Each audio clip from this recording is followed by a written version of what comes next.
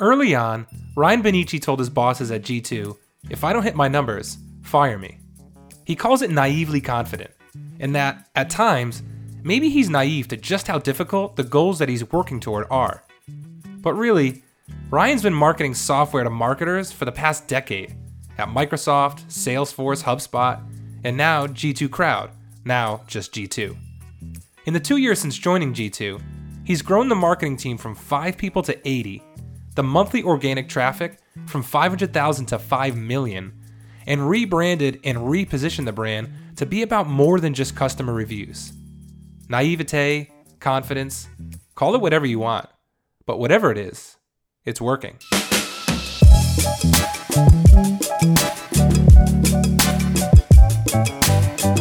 This is Ground Up.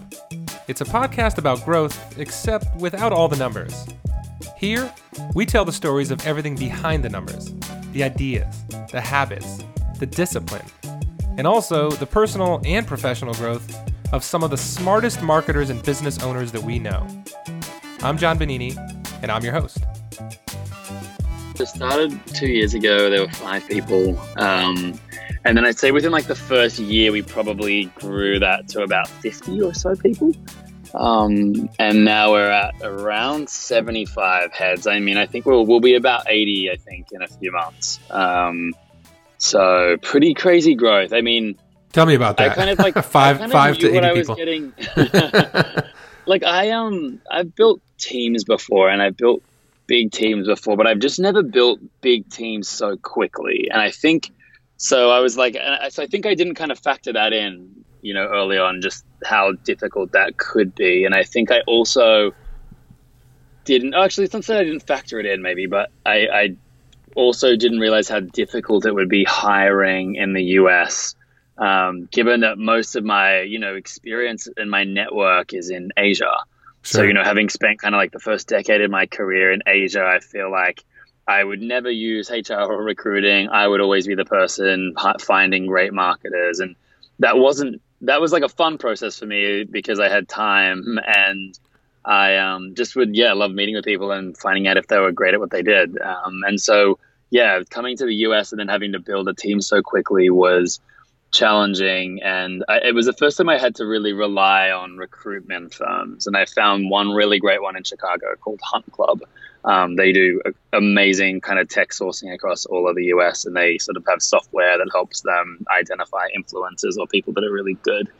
And so they helped me build, a good portion of the early folks in my team, and then eventually we started to take it in-house. But I mean, to your question, like, tell me a bit more about that. It was kind of just, it was challenging in that I think, this was obviously the most sort of senior executive role I'd ever had before. And so, I naturally felt a lot of pressure that I had put on myself around, hitting my goals quickly, building an amazing team.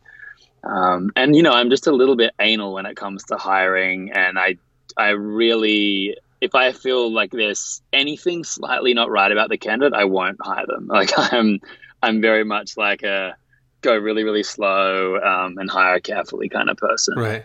What are your most important, qualities that you're looking for in somebody?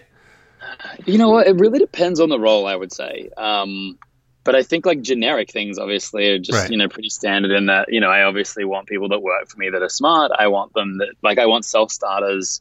Nothing shits me to tears more than having to ask people repetitively to do things. I love marketers that you give them like their responsibility, they crush their metrics that you've given them, they work at how to really reliably hit their goals so that they can free up time, and then in that free time they then create really interesting high impact things. So that's sort of who I like to hire, who I look for the majority of roles. Like there are some roles where, that you want a bit of a different makeup of a person. But I think, people that have just grown things before and people that understand a funnel, regardless of like what you do on my team, if you can't understand a funnel, let's say you're an event marketer or a trade show marketer, right? Like if you can't explain to me how you're going to, if you're spending $50,000 on a booth, I want to know, how much revenue you want to close out of the event. And then I want to know how you're going to get that, right? So like, if you need to generate, you're spending 50K to close $100,000, like what's your average deal size? Like what's your conversion rate from like op to close?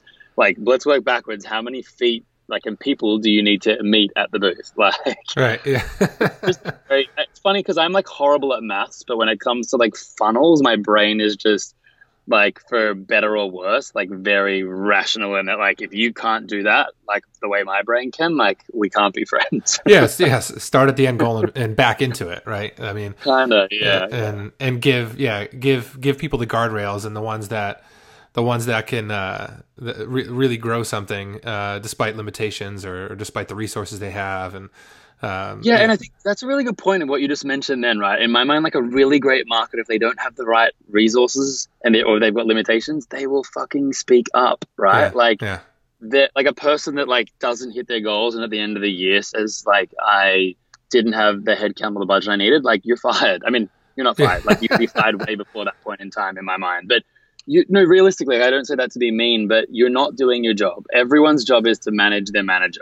And so if you don't ask for what you need, then you're not doing your job. And, if your manager is an ass and won't let you ask for those things, then that's a separate situation, right? But, you should be able to work out how to manage your manager. And if you can't and they won't respond, then find another job. And you shouldn't be waiting for like a weekly meeting or a monthly meeting or any sort of one-on-one to make those things known, right? Like if you're hung up on a project, there's nothing worse than when you have the one-on-one with that person and they're checking in on progress and they're like, oh yeah, I wasn't able to do X because of Y. You're like, okay, why didn't you come to me last week? Due date, exactly. Right. Manage my expectations. So, I mean, I think they're just some of the skills, that I think are important in any kind of person that wants to work in a high growth environment that isn't super structured, I guess, which, most tech companies, startups, right, they're evolving really quickly. They're growing really quickly.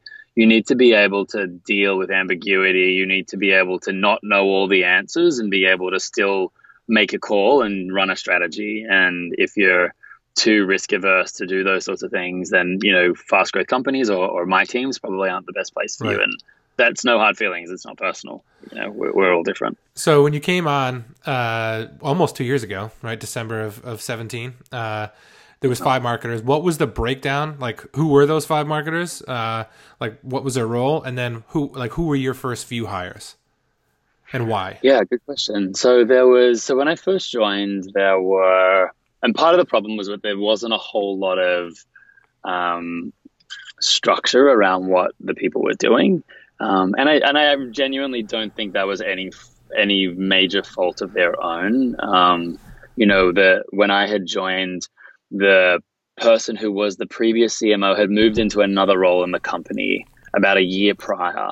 So, they were trying to fill the role for a while, and I, they reached out to me a year or so before I joined, and it wasn't the right time. And then they were looking for folks, and then came back around, and then it was right. But long story short, that person had moved into that new role 12 months before I joined. And so the marketing team didn't have a leader for about a year. And I think my story around what happened was that they were trying as best as they could to, satisfy sales, to satisfy leadership, to whomever asked them to do something. And so they kind of then became a bit of a group of generalists always being reactive, as opposed to like a true marketing team running a marketing strategy. So they were kind of like an internal agency for everyone else. A little bit, yeah. So, there was one person that, that did content as a majority of their role, one person that did analytics, one person did social, one person did PR, and one person maybe did email marketing. But again, I said like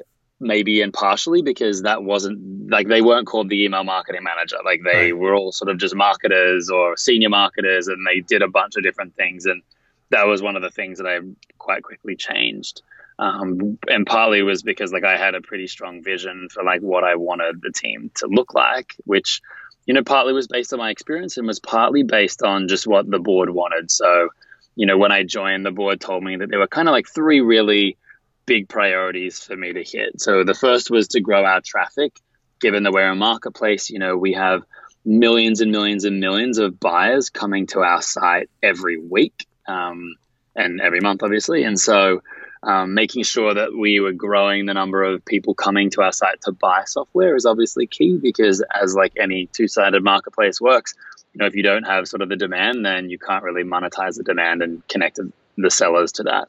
And so, yes, that first sort of big goal for me was, build traffic, build that like digital platform. The second sort of priority for me was build a demand gen funnel and machine, right? So that again is the other side of the marketplace for me. So how do I build a marketing team that can support sales to create net new opportunities, net new pipeline, and help close pipeline quickly? And then the third big sort of nugget priority that they gave me was to build a brand that people all around the world knew, loved, and trusted. And so in year one, to your question around, what I hired first, I really focused on number like one, traffic first, while also semi-focusing on number two. There was a few quick wins of things that we were able to do with sales from my just experience at Salesforce and HubSpot, but I knew would build, relationships quickly with sales and help get results. So I was able to do that while focusing on traffic. And by focusing on traffic, I meant, cleaning up our website from a technical SEO perspective, which is never something that's like ever finished, right? It's like always being worked on because we're always launching new parts of our site. But then the bigger piece for me was more building out a content team and building out a really robust content strategy that would drive millions more buyers to our site at a different stage of the funnel than the people that we were existingly I think I just made up a word. And the folks that were already and the folks that were already coming to our site, right? So if you think of who were the people that were comparing software, right? The people that were coming to the site at that time. Right? Like, so if you're searching for CRM software, I think of that as like, a kind of like a middle of funnel search, fairly and that, high like, intent, Yeah, like a category of software is maybe what you need, but you're not searching for specific sellers, nor are you comparing one provider to another. So we kind of, we're crushing it from the middle of the funnel down to the bottom of the funnel with, whether it was like, CRM software, sure, marketing automation reviews, HubSpot Verse, Infusionsoft, etc. HubSpot pricing, all those sorts of terms. But I think what I sort of noticed, and from my experience at HubSpot, there was just a massive gap at the top of the funnel for us.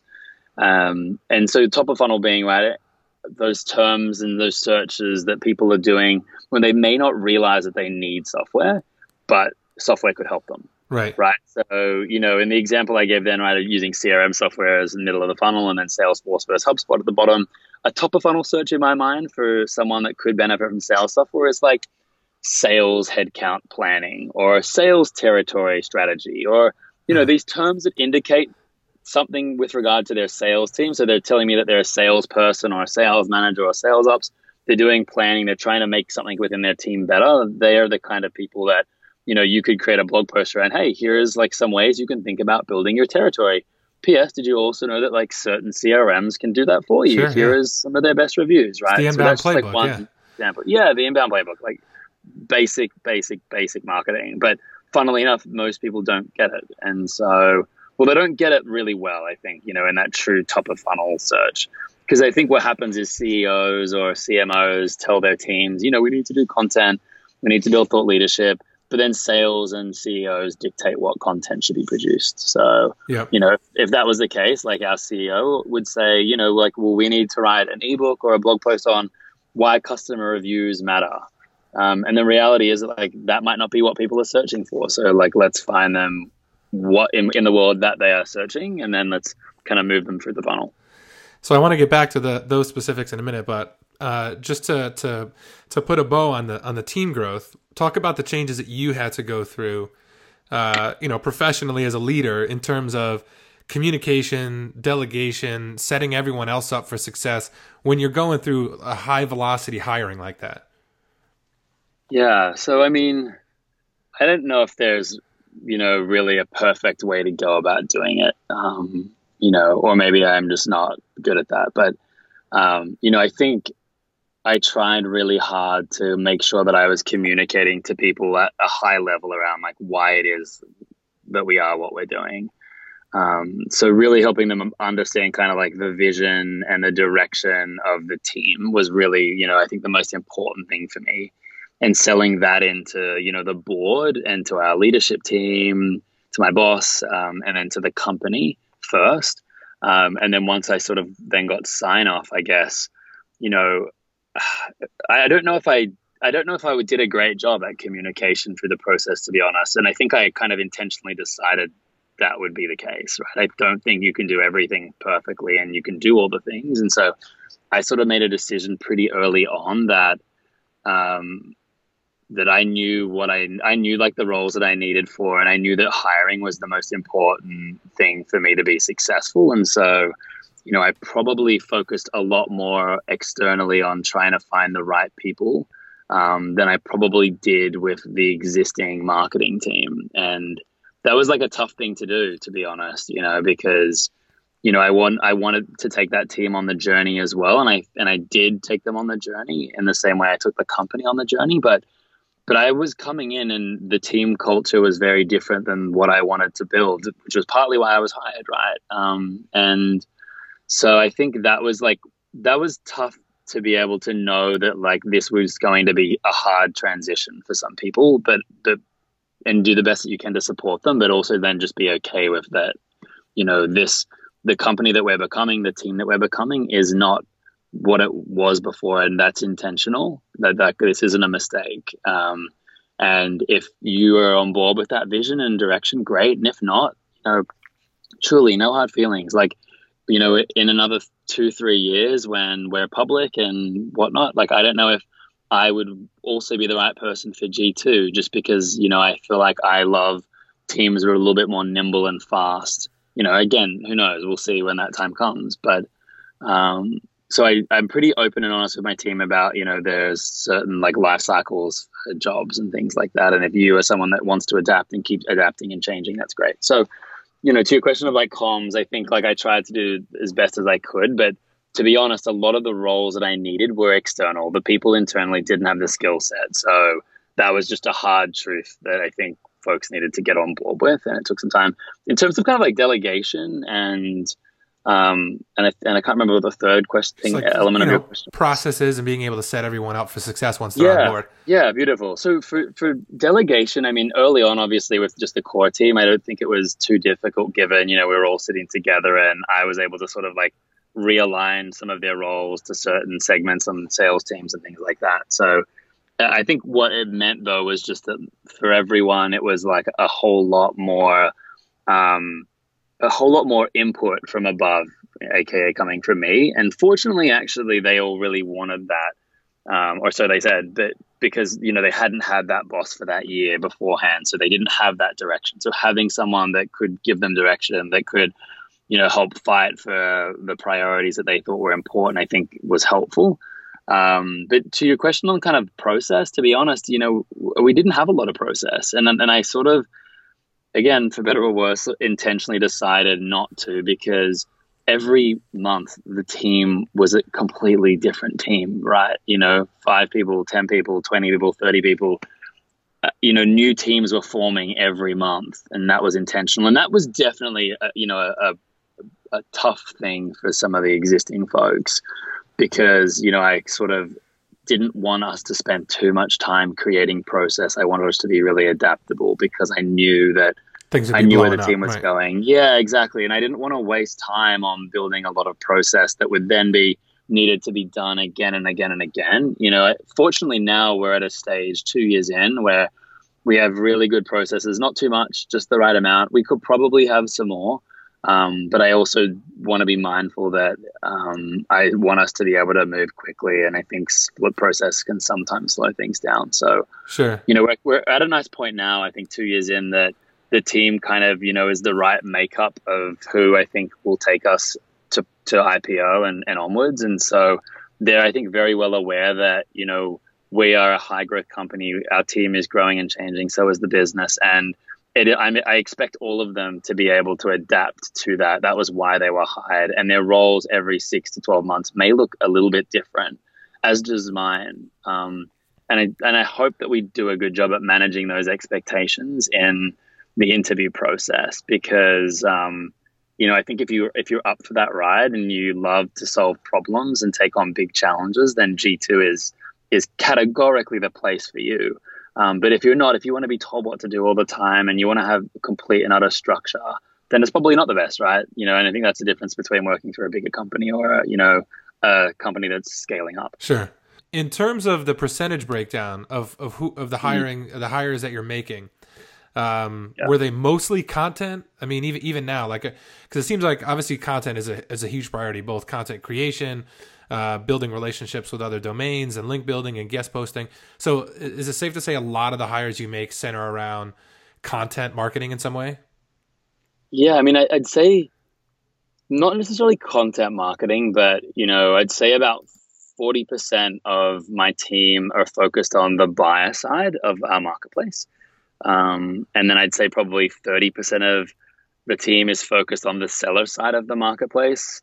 And then that leaves about 30% left for folks that are focused kind of more on the whole marketplace. So the whole marketplace being kind of branding, product marketing, messaging, creative, like they're doing things that service all teams.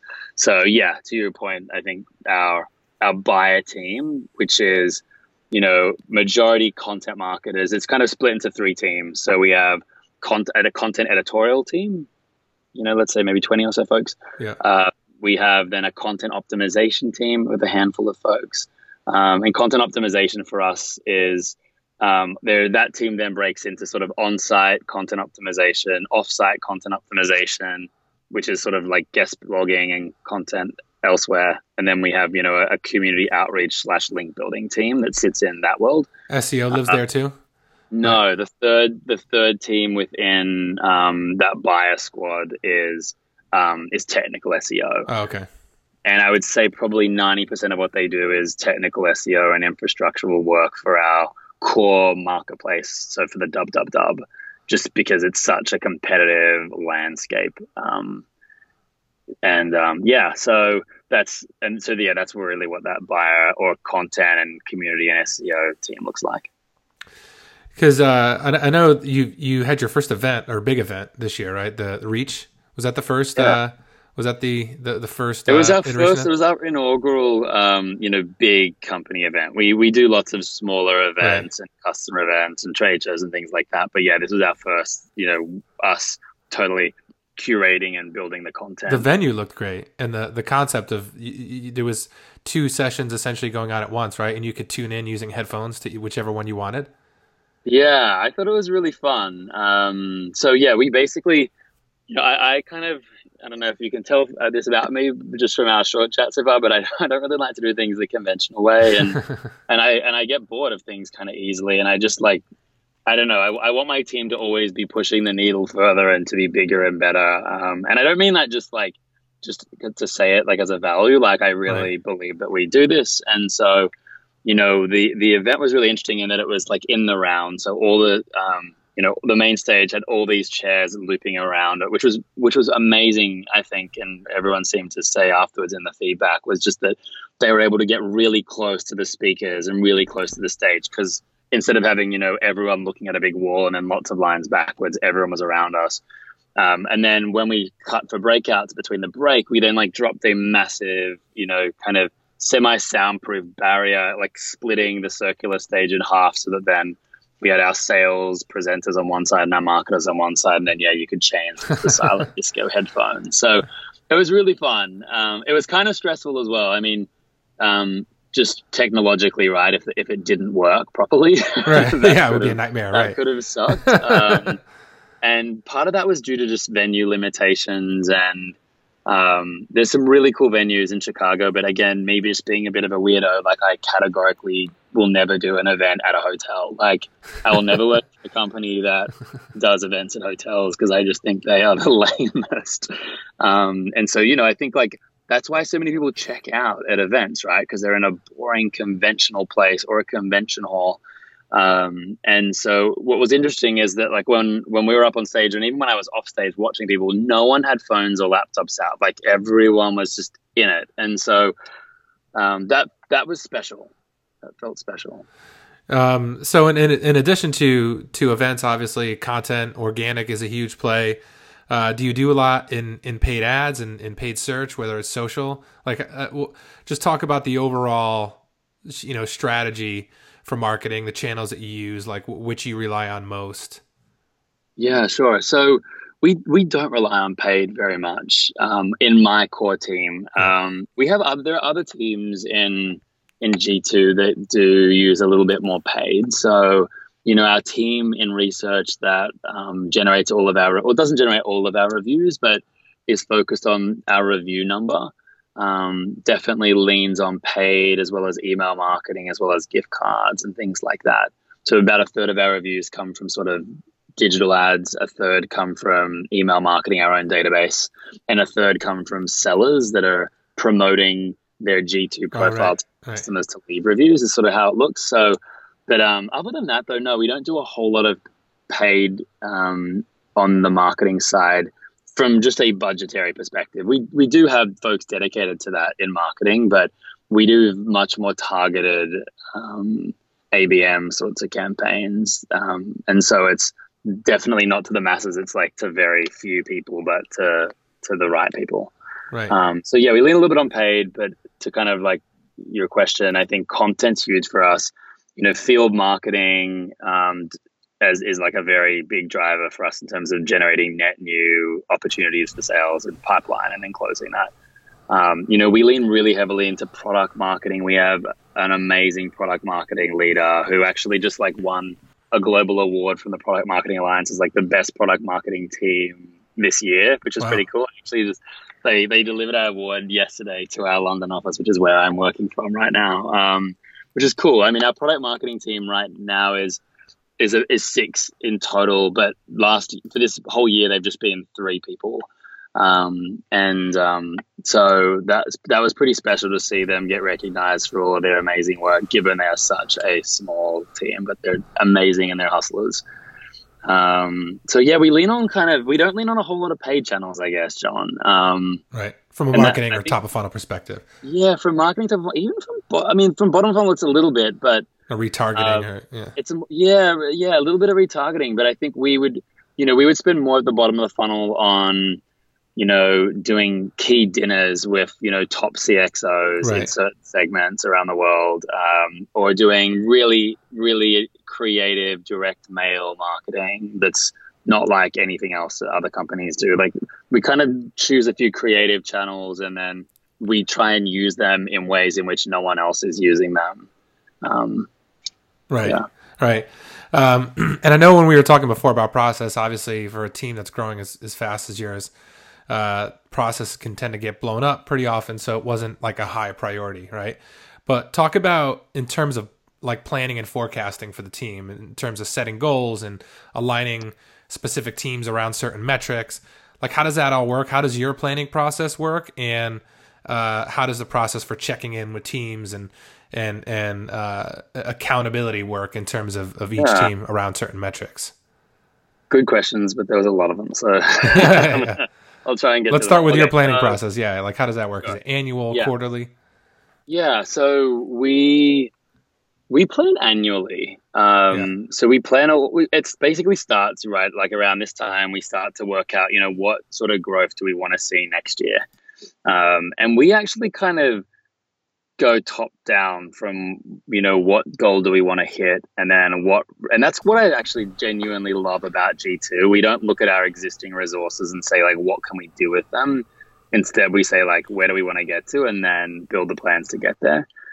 So it's like 100% accountability that my CEO has of me in the sense of like, I put together the plan. I have to hit those numbers.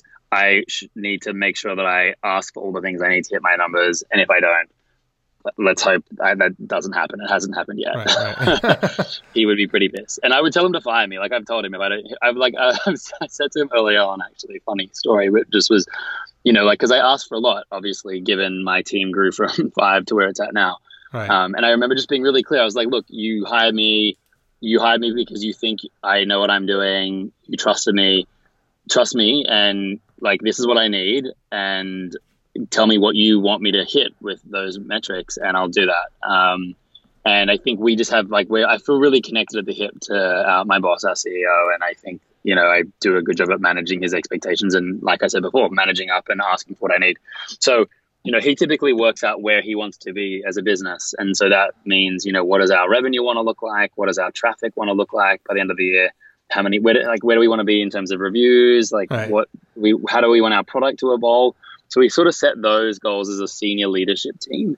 And then we work back from there. And I mean, we've been growing, we've been doubling year on year from a revenue, a traffic, a headcount perspective for the last few years. And so, I really hope we can continue to grow at that kind of a rate, obviously, but that's a little bit tough. I mean, that said, though, I think we do a good job at resourcing ourselves so that we can hit those goals. So I'm bullish that we can get there.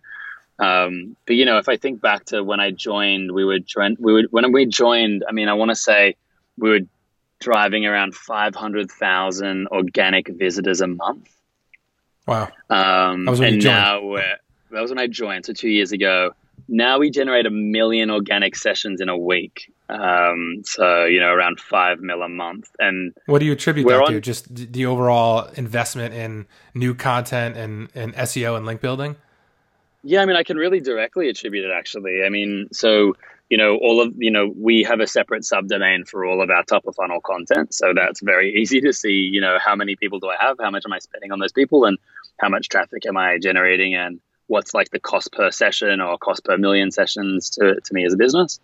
And then obviously as well, all the technical SEO work that we do on the Dub, which is our core marketplace, the middle and bottom of funnel stuff. Right. We can see like we track those improvements like very specifically, right? So, we have a few different categories of pages on our site, right? Like we have review pages, we have comparison pages, we have like brand pages, right? Like Databox has a page on g2.com.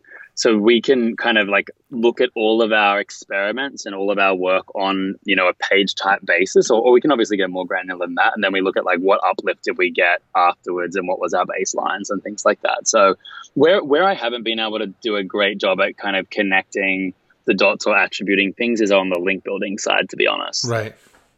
And I think that's tough for a few reasons, because there's just so many different variables that affect it, like the competitors, like the amount of content you have, like your domain kind of power around the certain topic as well. There's just so many things. So I found that a little bit difficult. But I think this year I'm trying to get the team to actually like focus their link building efforts in a little bit more of a focused way around certain types of pages or topics or things like that, so that we can see a little bit more of a directional so what do they have goals right now around outreach, like how many people they should be pitching a month? No, we don't have it. We kind of work sort of I guess bottoms up or top. I mean, depends kind of which way you flip the funnel, but look at just like where do we want to be in terms of like net, like total domains by the end of the year, how many 90 plus, 80 plus, 70 plus, etc. Right. And then I think where we're getting better now is at how we then focus like the number of domains, the power of those domains, and around like what, like to where are they linking. So yeah. Yeah. So did you say it was 500,000 a month when you first joined, and now it's over 1 million a week? About 5 mil a month. Yeah. So from 500,000 to 5 mil. So again, I'm horrible at maths, but I think is that like 10? And that's organic, correct? Yeah. Wow. Yeah, that's impressive.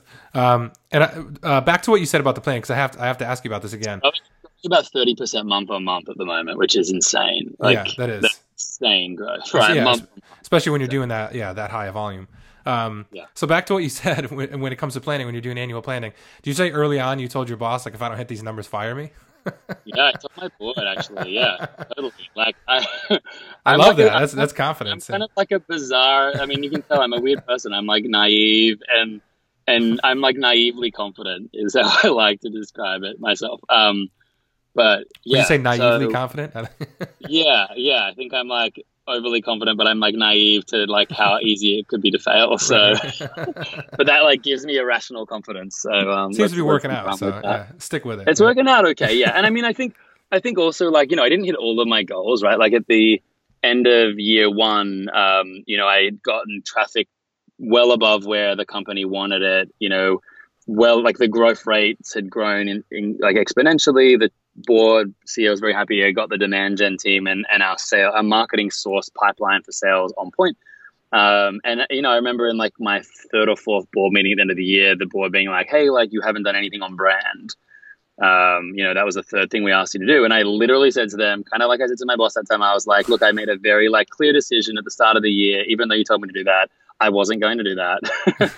Sorry, but like you can't fire me for like crushing traffic and building sales pipeline. But if I like did a great job at a rebrand and didn't hit the other two goals, then like if I were you, I would definitely fire me, like right. silly CMO." So, and they just kind of laughed. They're like, "Feckle, like, okay, please start working on the brand now." And I was like, "Yep, it's already in the plan. Like we're working on it right now, but this was intentional." So yeah. Right. Yeah. And the G2, that rebrand, that was recent, right? The G2 crowd to G2. It was the start of the year. Yeah. We bought G2.com, moved the site over, dropped the crowd from everything, and got a new look and feel and new logo and everything. And that was, funnily enough, like, I think partly I put that off, for a year because I never really, I used to discredit, I think, brand CMOs. I think, coming from HubSpot, I'm a very like data-driven marketer, love data, I think data is more important than brand, or had thought that in the past anyways. Yeah, because HubSpot was big on brand too, right? The whole inbound movement. Yeah, but interestingly, HubSpot wasn't built on brand by focusing on brand. HubSpot was built on brand by focusing on helping people, and they did that through content, and that in fact created their brand. It's very different, yeah.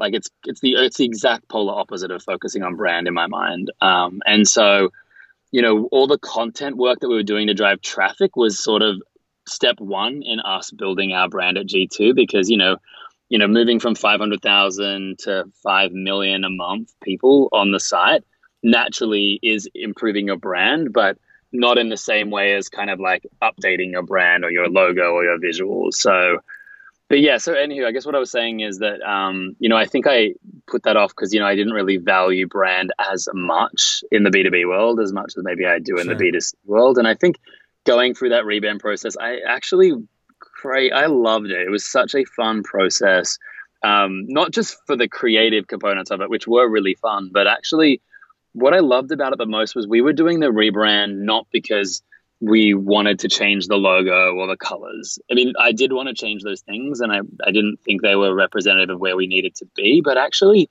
it was more about, I think, like our vision and our story and our positioning. That was where I had the biggest kind of hang up on the G2 that I knew of now internally and the G2 that I joined and the reasons why I joined versus like what we were seen and known as externally. And so that was really fun to do that. And how did that change? Talk about how that evolved, like the story and the vision throughout the rebrand. Great question. And a lot of it was internal too, as well as external, obviously. But so I mean, I think when I joined G2, and I think still today, most people just think of us as a review site.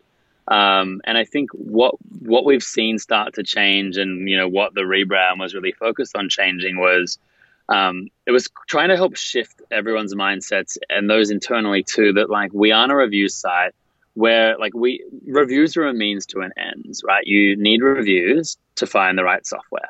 So like, let's go back to my example earlier, right? If you're a sales VP and you're trying to like make your sales team more efficient with territory planning, and then you search CRM reviews or comparisons or something like that.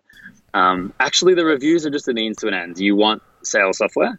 But I think then I started to realize, like, as I was in the company, like, again, software just a means to an end. Like, if you are that sales VP, you actually want a highly productive sales team. You want to hit your goals. You want to be able to go home before, 8 p.m. at nighttime and spend time with your family if you have one, right? Like, there's so much more than reviews and software.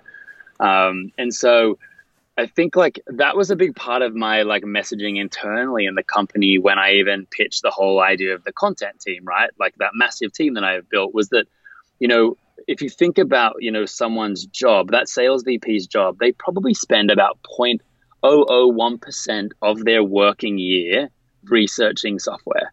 They spend probably like, a much greater percentage of their time researching how to make their teams be efficient or do their jobs better or like they're on Google, not searching for software, I guess is the point that I'm trying to make. They're on there looking for short-term fixes to their templates, like, cold calling emails or all of those different things. Yeah, they're not searching for features, right? Yeah. No, they're not searching for features all the time. Like, they're searching for things to help them do what they need to get done right now, whether that's quarterly planning or, how to let an employee go or, how to do sales enablement, all these things. And so as I started to see that change and us need to go higher in the funnel in terms of our traffic and our buyers, I think it also made us start to, I also kind of used that, I guess, to help the company see that we needed to go bigger than reviews, because reviews were a means to an end. And so that sort of then shifted kind of how we internally think of our platform, right? We don't think of ourselves as a review site anymore. We think of ourselves, as a platform and as a marketplace that's connecting buyers with sellers,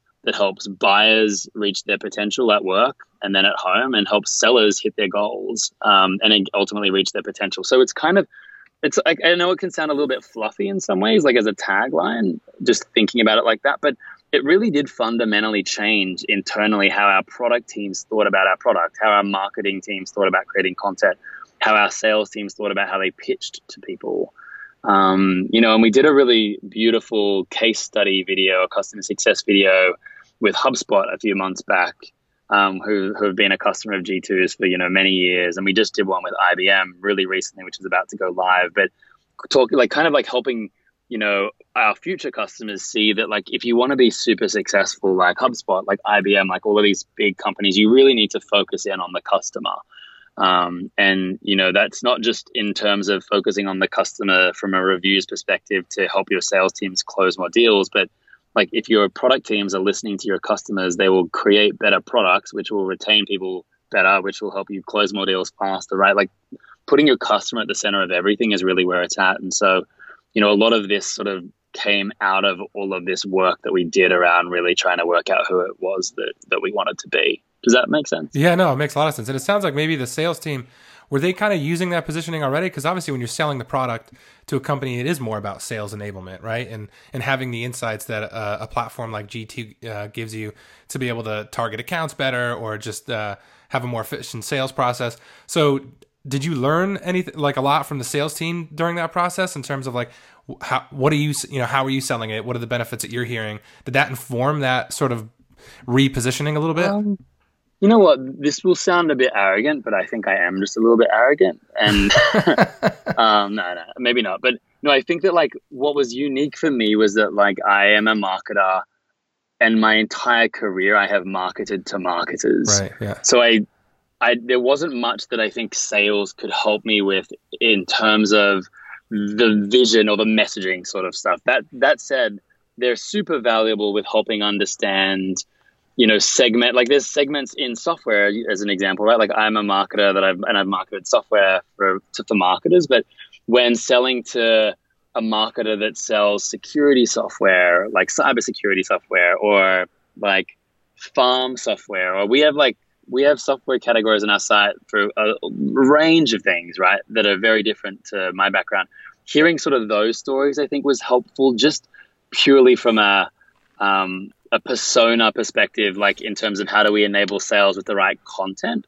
And that's what my product marketing team and my go-to-market teams are very focused on. But that, again, is like very, like, 5 levels in, and very segmented selling. At the higher level, I think actually we were okay, I think, without their input. And I don't say that to sound like we knew everything. We definitely didn't, and we still don't. But I think that it's kind of like the whole, like, Ford thing, right? Like, if you ask people what they wanted back when they had horses, they would have said faster horses versus cars. Like, I think sometimes, like, the naivety of me coming in and not knowing how we sell almost was really helpful, I think, to help me not get too bought into the existing sales process, maybe. Right. That's smart. Yeah, that makes sense. What is your, we're in Q4 right now. What's your most ambitious goal that you're trying to hit before the year's end? It's our most ambitious goal. I mean, that's a good question. They're all on track actually at the moment. I just synced up with all my team for their one-on-ones actually literally right before this call. Our traffic's on track. Our marketing source pipeline is on track, and our brand activities are on track. So they're sort of like my three very like high level goals, and obviously we go into more detail. Sure. But I think for me, like the one. So we're still on track for traffic, but as I said, like our traffic is growing at 35% month on month. And so again, that could change, right? Like Google changes their algorithm all the time. We see quite a lot of, external stuff change things. And so, I can't really control for that. So hopefully there aren't any big changes there that slow down that growth that we're seeing right now. But I mean, that's always a pretty big reality that sucks, like as a marketer in this space, like doing everything that you think is right. But I should actually say though, a lot of our competitors, the way they have grown their businesses through PPC and through a lot of like shadier things that we don't do. And like a clear example of that is, a lot of our competitors will just give any company or product a badge, like a champions badge or a leader badge for not being a leader, and they do that because they want a link, right, from that platform site, and like we just don't do that. Right? They want like the offsite links to their site to help their domain authority, to help them beat us in ranks, and categorically, like we won't do that, right? Because like that's why we are who we are, because like we actually want to help buyers, like we don't want to trick them into buying software based on who spends the most money with us as a software company. So. Sometimes that is like a tough pill to swallow, I guess, because, it makes it sometimes really difficult to beat them on certain things. But I think where we've been really lucky is that whenever there are Google algorithms changes or things like that, they oftentimes negatively impact our competitors far more than us because of the ways and the tactics that they have grown their sites, whereas we are growing our site very good, I think, so that like we're kind of safe in the long term. Is the guest posting and link building, or is the new content creation, like which one of those you think is more responsible for the 30% month over month growth you continue to see? Obviously, they're both important because you're not going to have anything to link build or optimize down the road if you don't publish new content now. But what's been the biggest contributor? Yeah, good. That's a great question. You know what? I wish I knew. I mean, I think right now what I would say is that a lot of our growth that we're seeing really recently in the last few months is coming from our dub. So I would say like earlier this year, a lot of our net new content and the Learning Hub. So the Learning Hub is what our content top of funnel asset is called. There's thousands of posts there now. It generates millions of sessions itself a month. We saw a lot of growth there, earlier this year, right? Like it was hard to get it going. And then once we got it going, it started crushing it, like insanity sort of growth numbers.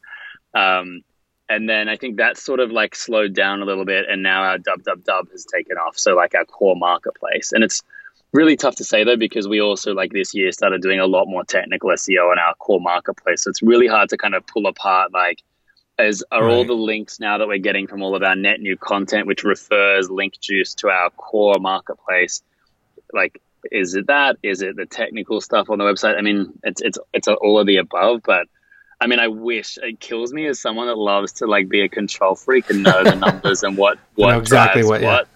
It definitely hurts me not being able to do that sometimes with SEO. Right. Or maybe I'm just not good enough, but I don't know. I feel like I've hired some really great people there, and no one seems to know how to do it exactly. There's a lot of things where the more links you get, the more links are back to your blog posts, which point internally to your marketplace, your product pages. So there's so many things working at the same time, right? So many things. It's pretty hard to parse it apart. So I want to wrap here. 2020, looking ahead, how do you see your strategy changing at all? Like what will continue to be your core focus going into next year? Yeah, I mean, none of our focuses are changing next year. So they're staying as is.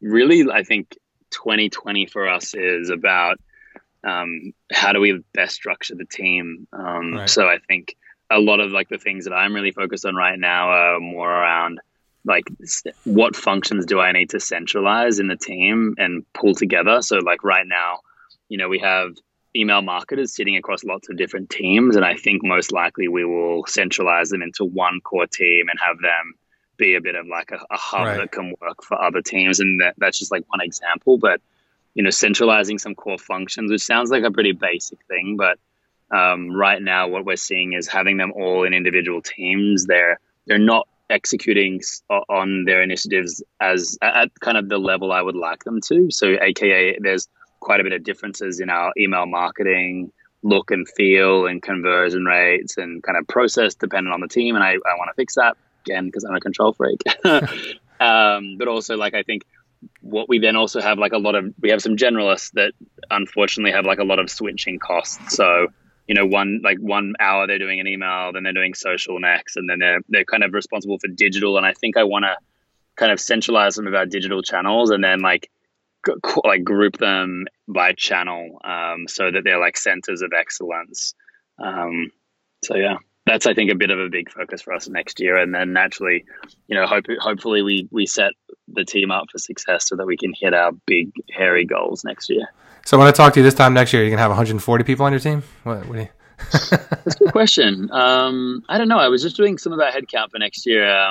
Who knows? We'll see. I mean, I would have never expected the team to be as big as it is now. But again, like I said, G2 does a really good job, I think, of when they see results and when they see something working, doubling down on that thing. So, I hope if we keep doing a good job and hopefully it keeps growing. Yeah, well, keep at it, man. You guys are doing 10x traffic from where we are now. Yeah. I was working the numbers actually on Alexa, and I think by the end of the year, we should be about the 250th most trafficked website in the world, which is pretty fucking cool if I do say so myself. That's huge. Yeah. Creeping up to it's really hard. Once you get to like 250, like that range, you're dealing with like LinkedIn and Google and like and Reddit. So who knows how that will pan out, but yeah. Yeah, well, keep at it, man. You guys are doing inspiring work and inspiring for the rest of us. So thanks for coming on, Ryan, and for sharing. Thanks so much for your time, John. So much, man, and being so transparent. Cheers. Thanks, you too.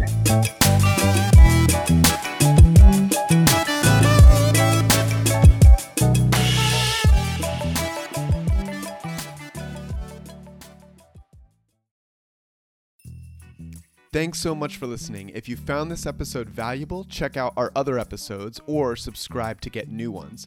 If you want to support the show, we'd love for you to leave a review or share it with someone. And if you want a tool to help you track and improve your business performance, try Databox, free at databox.com.